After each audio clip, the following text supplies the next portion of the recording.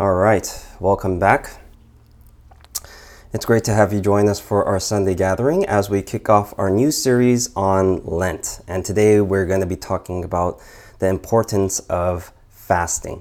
Now, I don't know if you were able to join us for last week when we wrapped up our series on slow and when we talked about Sabbath, but I announced last week that I actually picked up coronavirus and I've been quarantined. More than quarantined, I've been isolated in my daughter's room. This is my daughter's room for like the past 10 days now. So today is my last day of isolation and I'm so excited. But this time of isolation has been really interesting. I've been learning a lot about myself, but also learning a lot about how this virus hits people in different ways. For me, I didn't really experience all the symptoms at once, and it was kind of like a rolling experience. So like day one, I knew that something was wrong with me because I had really, really bad chills. I was like shaking while I was in bed. But that was only the first day, okay? That was only like the first day, right? And so day two is when I actually took the test, the at-home test, and found out I was positive. And so from day 2 to day 3, I had a fever and I had really bad fatigue. But that eventually went away. The fevers only lasted like those 2 days.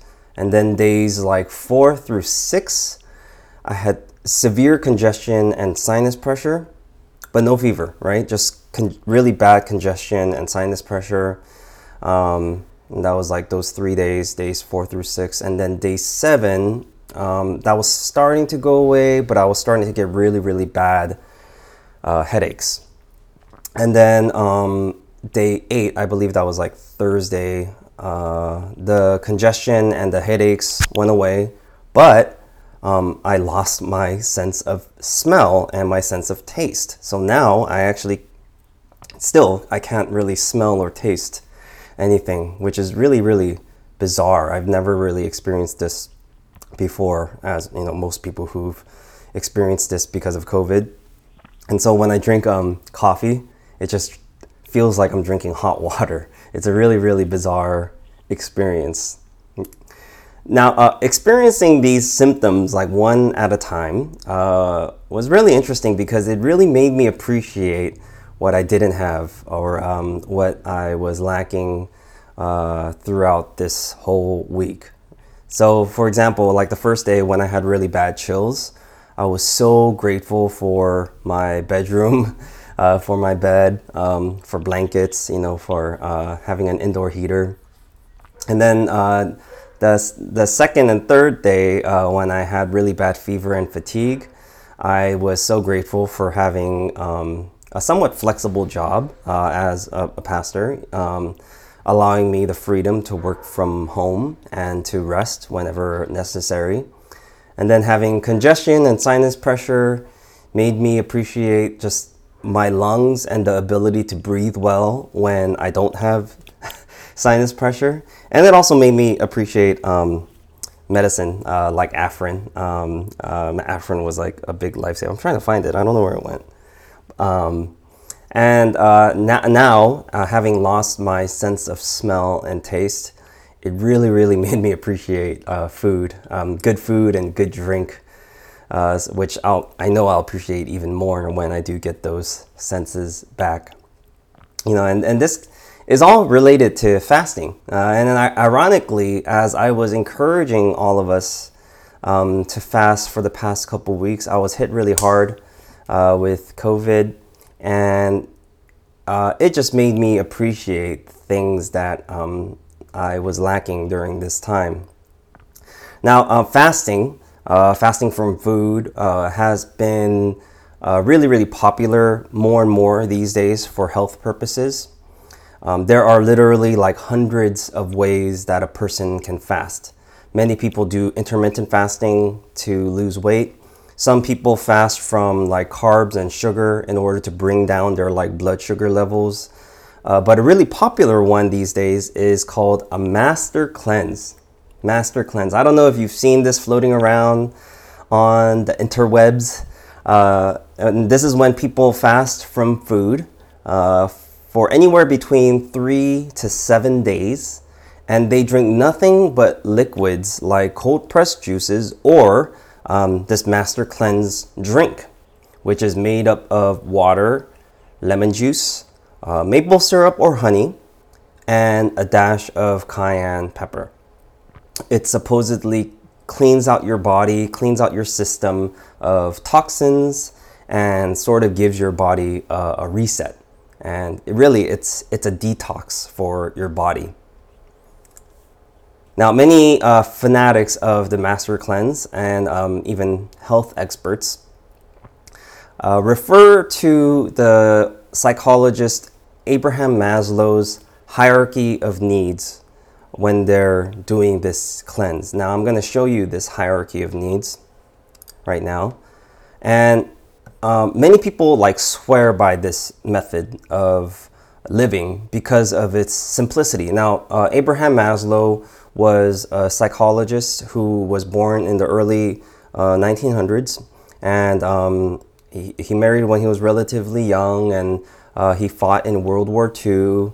And after he came back from World War II, he studied psychology, and he came up with this pyramid looking thing called the hierarchy of needs. As you can see, there's physiological needs on the bottom. That's just like the basic necessities like food and water and air. And then above that is safety needs, personal security, employment resources. And then above that are the relational needs like love and belonging, friendship, romantic partner, intimacy, a sense of family. And then above that is the esteem, self-esteem needs, such as the desire for respect, the need for status, recognition. And then at the very top, and what Maslow used to call the pinnacle of the hierarchy of needs is self-actualization, the desire to become the most that a person can be. The desire to become the most that a person can be. Now, even though a lot of people really embraced this hierarchy of needs, a lot of his peers in psychology and therapy criticized this model of living because they found it far too simplistic and somewhat incomplete. A very famous critique of this hierarchy of needs is none other than the psychiatrist Viktor Frankl. And he said this about the hierarchy of needs in his book, Man's Search for Meaning. The real aim of human existence cannot be found in what is called self-actualization. Human existence is essentially self-transcendence rather than self-actualization. Self-actualization is not a possible aim at all, for the simple reason that the more a person would strive for it, the more the person would miss it. But even though there were all these critiques given of Maslow's hierarchy of needs, people still, to this day, live by it and they swear by it. And this a big reason why it comes back, especially more recently, is because of fasting. Because they believe that as you fast, from basic physiological needs, you put your focus more on these other four hierarchy of needs. Instead of focusing just on food, which is what most people fast from, they focus more on self-actualization, reaching your goals, or they focus more on self-esteem, or maybe your safety issues or safety needs, and trying to become more successful in your career. But spiritual fasting is different from fasting for health. Spiritual fasting is not just a practice for the super religious. In fact, especially if you don't consider yourself religious, you should fast, because there are so many psychological, emotional, physical, and spiritual benefits of fasting. As a society, we tend to binge on things that are not that good for us. And we tend to deprive ourselves on things that are really good for us. This is precisely why we fast. We fast from the things of this world so that we can hold on to the things of God. We detox our spirits from certain pleasures so that we can be more grateful for the things that we do have. And we cut ourselves off from the things of this world so that we can be more in tune and more connected to the Holy Spirit. Jesus said that man does not live on bread alone. But what happens to our souls when we have way too much bread? Fasting helps us to focus on what's most important. You see, sometimes people confuse the main purpose of fasting. Some people believe that the main purpose of fasting is simply to control your urges or to deny yourself certain pleasures just for the sake of having more self-control. And this is not really helpful because it makes you think of these like spiritual practices as drudgery or as kind of punishment. Pastor and author Don Whitney said this: "Discipline without direction is drudgery. Discipline without direction is drudgery." So what is the main purpose of fasting? The primary purpose of fasting is to focus on what's most important. The purpose of fasting is to reveal what's most important in your heart and not necessarily to restrict you. Okay, it's supposed to free you. Okay, it's supposed to free you of the things of this world. The purpose of fasting is to restore you, okay, not to reject you and not to deny you. And the purpose of fasting is to embrace the things that are most important to us while we are denying ourselves certain pleasures for a little while. In fact, Jesus had some very important things to say about this spiritual discipline of fasting, which we just read from today, which is from Matthew chapter 6. Now, this is Jesus' famous passage on fasting, okay, when he said in verses 16 through 18, "When you fast, do not look somber as the hypocrites do, for they disfigure their faces to show men they are fasting. I tell you the truth, they have received their reward in full." Now, as we are starting this new series on Lent, I have to kind of give you a little bit of background on this season of Lent. The word Lent, it actually comes from the Dutch and German word meaning beginning of spring. Now, admittedly, some Christian holidays and practices are blended with kind of ancient traditional pagan practices. Now, it might seem a bit random, but it is appropriate that because Easter represents the beginning of spring with this, because it brings along with it this idea of newness and rebirth. Now, Lent begins 40 days prior to Easter on Ash Sunday, excluding on Ash Wednesday, excluding Sundays. And the reason why we do 40 days is because the number 40 appears repeatedly in the Bible and has great significance. It rained for 40 days during the Great Flood, if you remember that ancient story of Noah's Ark. The Israelites wandered in the desert for 40 years before they reached the Promised Land. And most importantly, Jesus himself fasted for 40 days before he began his ministry. So as a sign of remembrance, waiting, and anticipation, Christians fast for 40 days prior to Easter. Now, the technical definition of fasting, if you were to look it up in the dictionary, is a voluntary denial from food, often for health or religious purposes.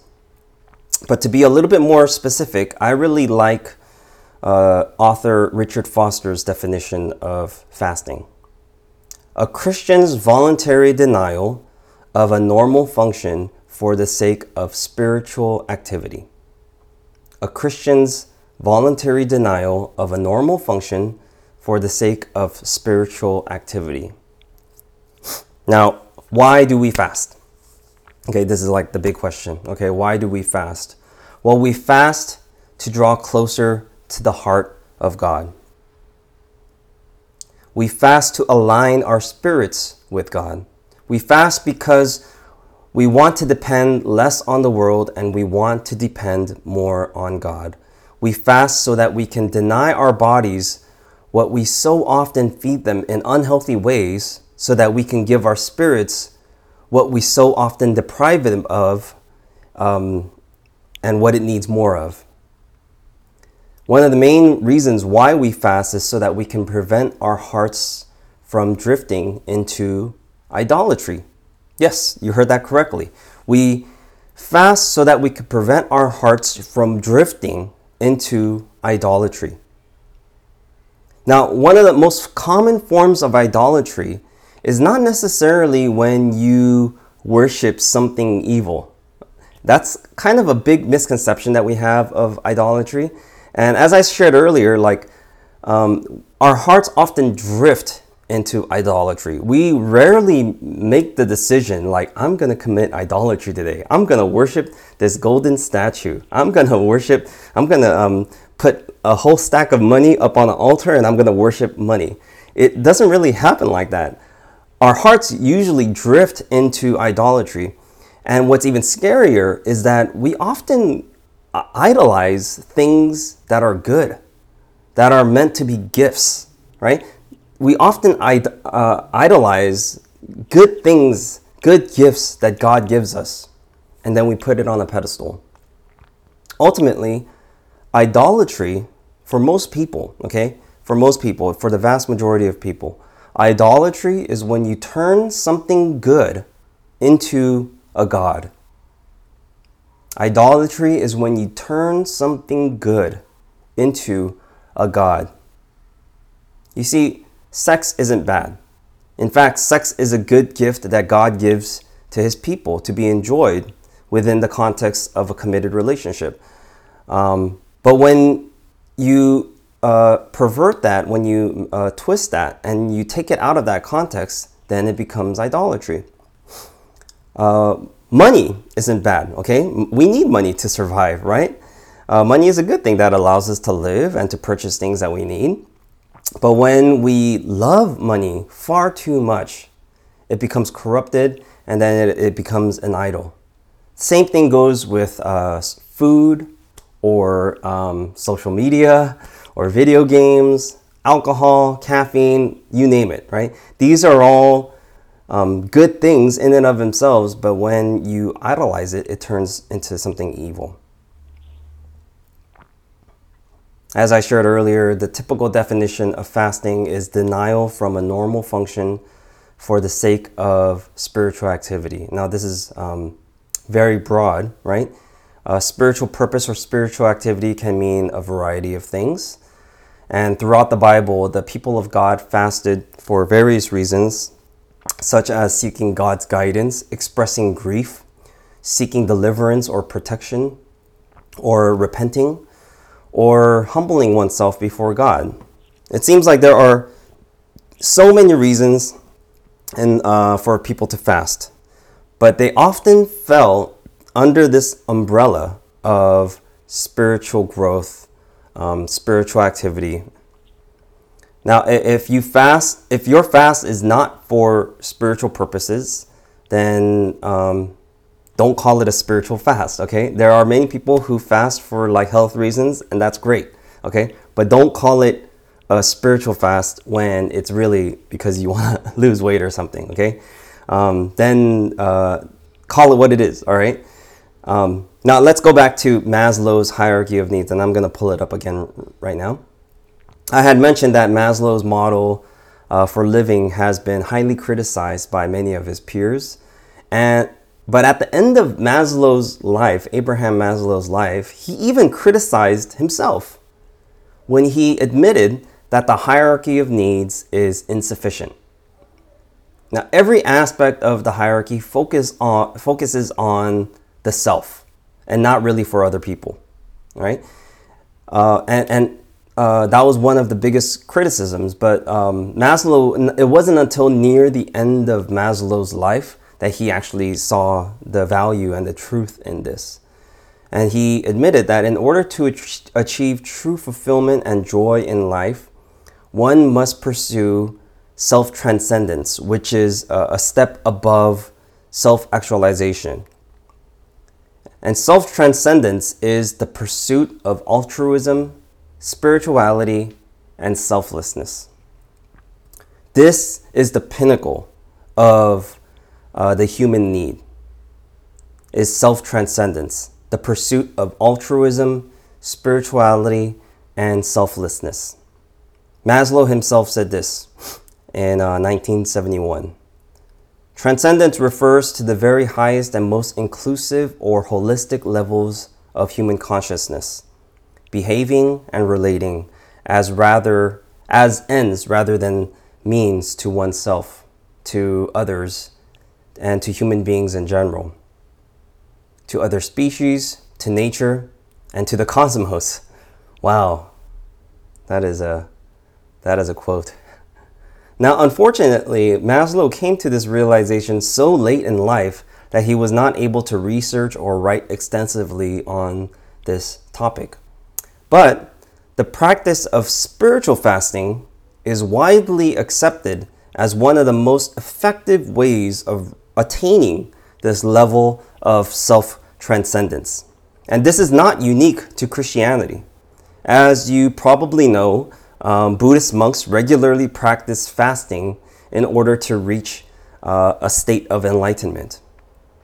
The famous Hindu leader Gandhi and his social activists engaged in hunger fasts as a method of nonviolent protests. Devout Muslims regularly practice fasting during Ramadan, as well as devout Jews practice fasting during Yom Kippur. Fasting has been observed literally for thousands and thousands of years by all different people groups. And there's good reason. It's because there is such a huge spiritual benefit of fasting. So I could go on and share more why we should fast, okay? But for the sake of time, I think we'll wrap it up there. But let's talk a little bit about what we fast, okay? Let's look at what we fast. And let's look at verses 19 through 21. Jesus said, "Do not store up for yourselves treasures on earth where moth and rust destroy and where thieves break in and steal. But store up for yourselves treasures in heaven where moth and rust do not destroy and where thieves do not break in and steal. For where your treasure is, there your heart will be also. For where your treasure is, there your heart will be also." Now, many Bibles have these like little sections that are like separating different like themes or parts of it. And the part where it talks about fasting, it's separated from verses 19 through 21. And that for different Bibles, it's called different things. But in my Bible, they call it treasures in heaven. But I actually think these two sections on fasting and treasures in heaven should be connected, okay? Because they're kind of two sides of the same coin. We fast in order to remember what we treasure the most, okay? This is why in verse 21, Jesus said, "For where your treasure is, there your heart will be also." You're going to invest in the things that you treasure the most, okay? You're going to invest in the things that you treasure the most. And so when we are fasting, we are investing ourselves, our time, our energy, our desires, literally our like physical desires, to God, rather than these other things that we're fasting from. Now, generally speaking, let's get a little practical here. What are you supposed to fast from? Okay, generally speaking, you want to fast. Whatever you're fasting has to fit like these three basic criteria. Okay. It has to be routine, all right? Somewhat regular, routine part of your life. You have to be somewhat dependent on it. And it has to be somewhat, it can be a distraction, okay? It can be a distraction from your spiritual growth or your relationship with God. So the first part, routine, right? It has to be a regular part of your life, either daily or a few times a week. For example, if you only drink alcohol, maybe once a week or once every other week, that's not very routine. So giving that up, it's not going to be much of a challenge for you, okay? Now, if you drink alcohol like every other day, you don't even have to get drunk, okay? I'm not talking about getting drunk, okay? I'm just talking about having 1 or 2 glasses of beer or wine every other day or something like that. Then it's become routine, all right? And the second part is you're dependent on it. You're dependent on it, but it's not necessary for living, okay? This is why red meat is a really, really popular thing that people fast during Lent, okay? Because people depend on red meat so much. Sometimes people eat red meat literally for every meal of the day, right? But you don't necessarily need it to survive, right? You could easily replace it with other stuff. But just fasting from red meat, you're always reminded of what you're doing and why you're doing it. And lastly, it often is something that could be a distraction from God or your spiritual growth, such as social media, television, video games, what have you, okay? So generally speaking, you want to pick something that is routine, that you're dependent on, but it's not necessary for survival, and that is a distraction for you. And the point of this is that it's supposed to be hard. Okay, that's kind of the point of this, okay? It has to be intentionally difficult for you to depend less on these things and to depend more on God. And so if you are fasting from red meat, for example, whenever you're craving it, whenever you're thinking about it, you're supposed to connect with God, okay? And this is the other part that's like so important. Fasting and prayer, like prayer meaning like connecting with God, talking to God, listening to the Holy Spirit, okay? They have to go hand in hand, okay? They have to go hand in hand. Now, let me share with you a few reasons why what you should not fast from, okay? You should not fast as a form of diet and call it fasting. I shared that with you already earlier, okay? Now, no one's really going to know, but really you're just cheating yourself, okay? If you're fasting for the sake of a diet, then just say that it's for health purposes, okay? But don't call it a spiritual fast, all right? This is really for spiritual purposes. And also, you should not fast from things that are not healthy for you anyways, okay? Like road rage or like pornography or like getting drunk, okay?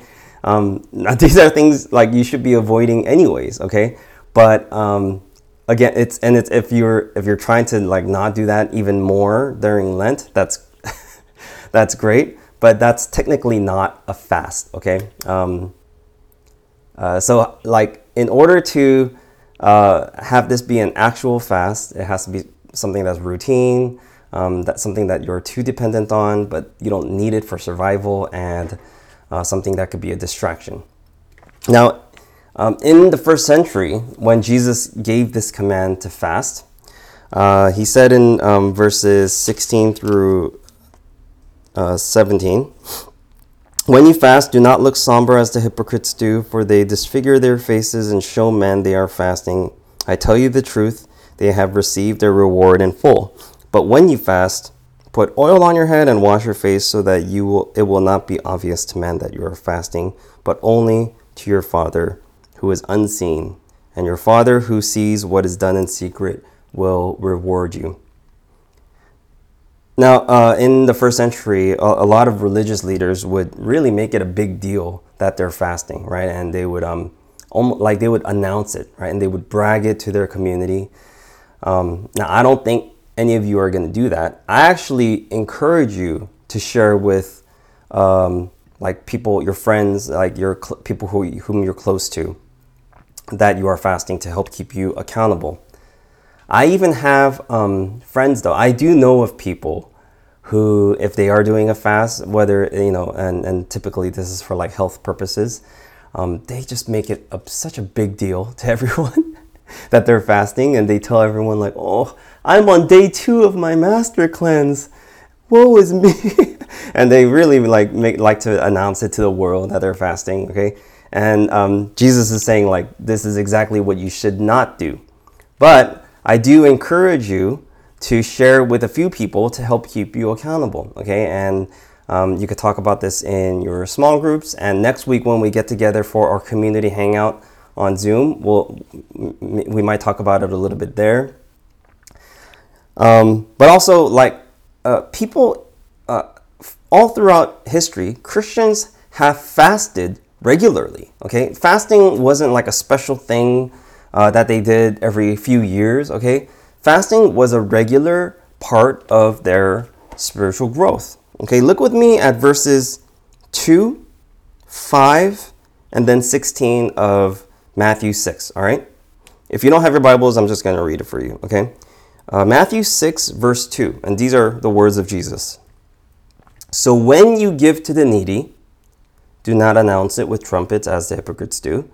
But when you give to the needy, do not let your left hand know what your right hand is doing, okay? Skip ahead to verse 5. And these are still the words of Jesus. And when you pray, do not be like the hypocrites, for they love standing in the synagogues and on the street corners to be seen by people. But when you pray, go into your room, close the door, and pray to your Father. And then in verse 16, it says, when you fast. Okay, so I don't know if you caught the theme here or the common thread, but all of these begin with when. When you give to the needy, when you pray, when you fast. So Jesus was saying this because it is expected that if you are a person of faith, if you want to grow spiritually, you will give to the needy. You will pray and you will fast. He doesn't say if you give to the needy. He says when you give to the needy. So there's this expectation here. He doesn't say if you pray. He says when you pray. And he doesn't say if you fast. He says when you fast. In general, it's not healthy to live your life completely unrestricted. And this is a very foreign concept for Westerners. Like, why would I live my life restricted in any way? Okay, but we have laws, natural order, and limitations for good reason. Okay, we even talked about this last week when we talked about Sabbath. Right? God gives us his laws as a result of his love for his people. God's laws exist for our benefit, for our neighbor's benefit, or for society's benefit.